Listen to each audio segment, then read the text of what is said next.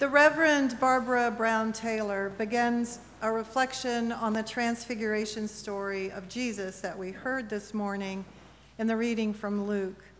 She writes, "The story that we have just heard defies interpretation, although that has not stopped legions of interpreters from trying.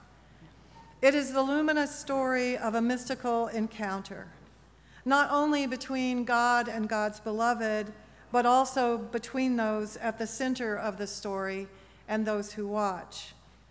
She goes on to say, "Those at the center are Jesus, Moses, and Elijah. Those who watch are Peter, James, and John. And then, of course, there are all of us watching all of them, most of us laboring under the illusion that our job is to figure out what the story means." I really like Peter in this story.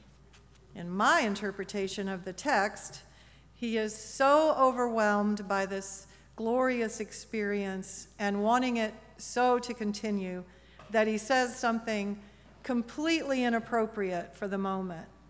He's so transfixed by what he is witnessing. Moses and Elijah come back from the dead, talking with Jesus, and all of them all lit up and appearing in glory.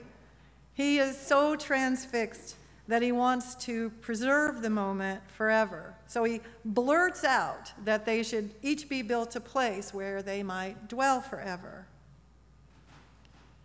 When my 5-year-old granddaughter Iris wants me to remember something that she thinks is very, very important, she asks me to keep it in my heart.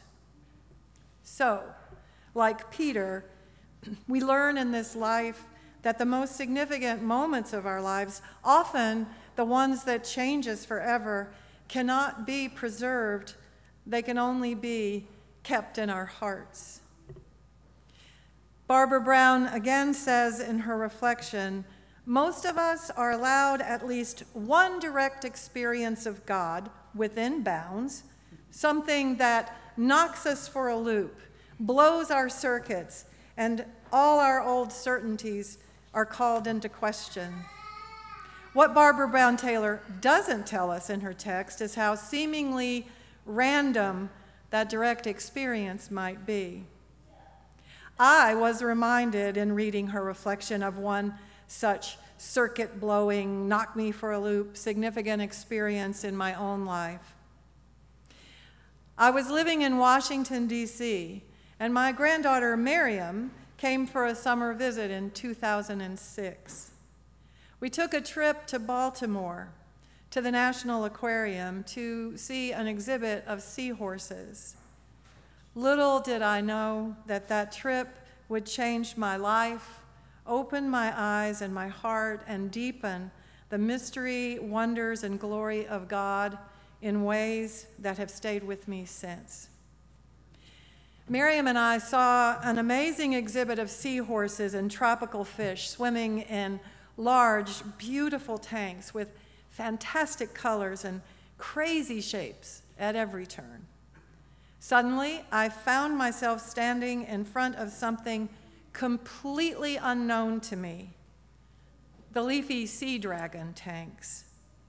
And there they were, floating in slow motion, as beautiful and strange a thing as I ever might have dreamed of seeing. I was holding Miriam's hand, but I wasn't aware of anything else in the world except those beautiful creatures until Miriam brought me round. "Bama, Bama, why are you crying?" I was surprised to find myself in tears. I told Miriam that sometimes the beauty and miracle of things makes us cry tears of joy. That was part of it. The other part of it is that for one terrible and simultaneously glorious moment in time, in the space of those leafy sea dragons at the National Aquarium in Baltimore, I realized this: that if these creatures exist on this planet at the same time and in the same space as me, then I don't know anything at all. And therefore, anything at all is possible. In much the same way as the Transfiguration story in Luke, at certain times in our lives, God may give us a special experience of God's grace that strengthens our faith. Now, I'm not saying that witnessing a real live leafy sea dragon is in any way close to what Peter, James, and John witnessed on that mountain.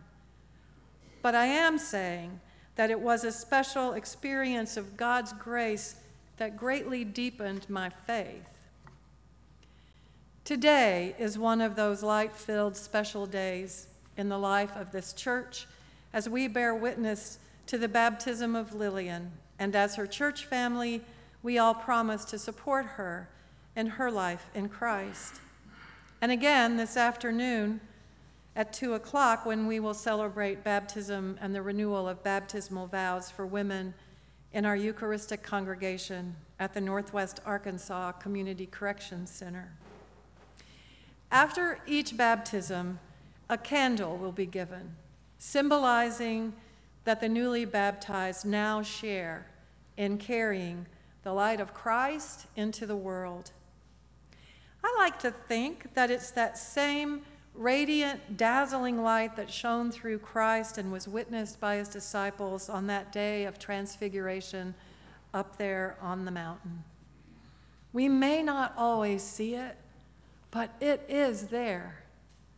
It is there in the hope and promise of Lillian and in all the children in our lives and in the life of this church as we guide them into the future.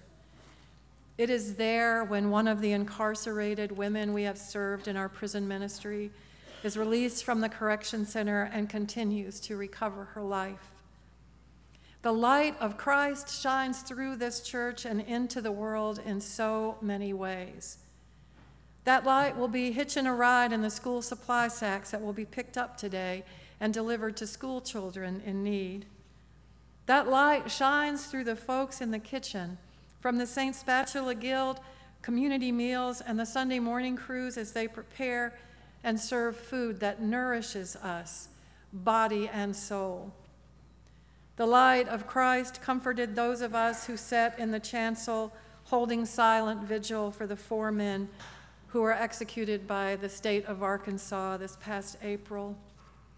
The light of Christ shone through the volunteers and counselors at the Dick Johnston Camp for Kids whose parents are incarcerated, as we learned last Sunday from Samantha. I could go on. There are close to 50 ministries full of light, love, and God's grace here at St. Paul's. The light of Christ is there when one of us sees a need, reaches out in faith, and we respond as we are called. What we pass on through our faith is light. It is a light that transfigures us and transforms our world in ways that are too many to imagine and at all times possible. Amen.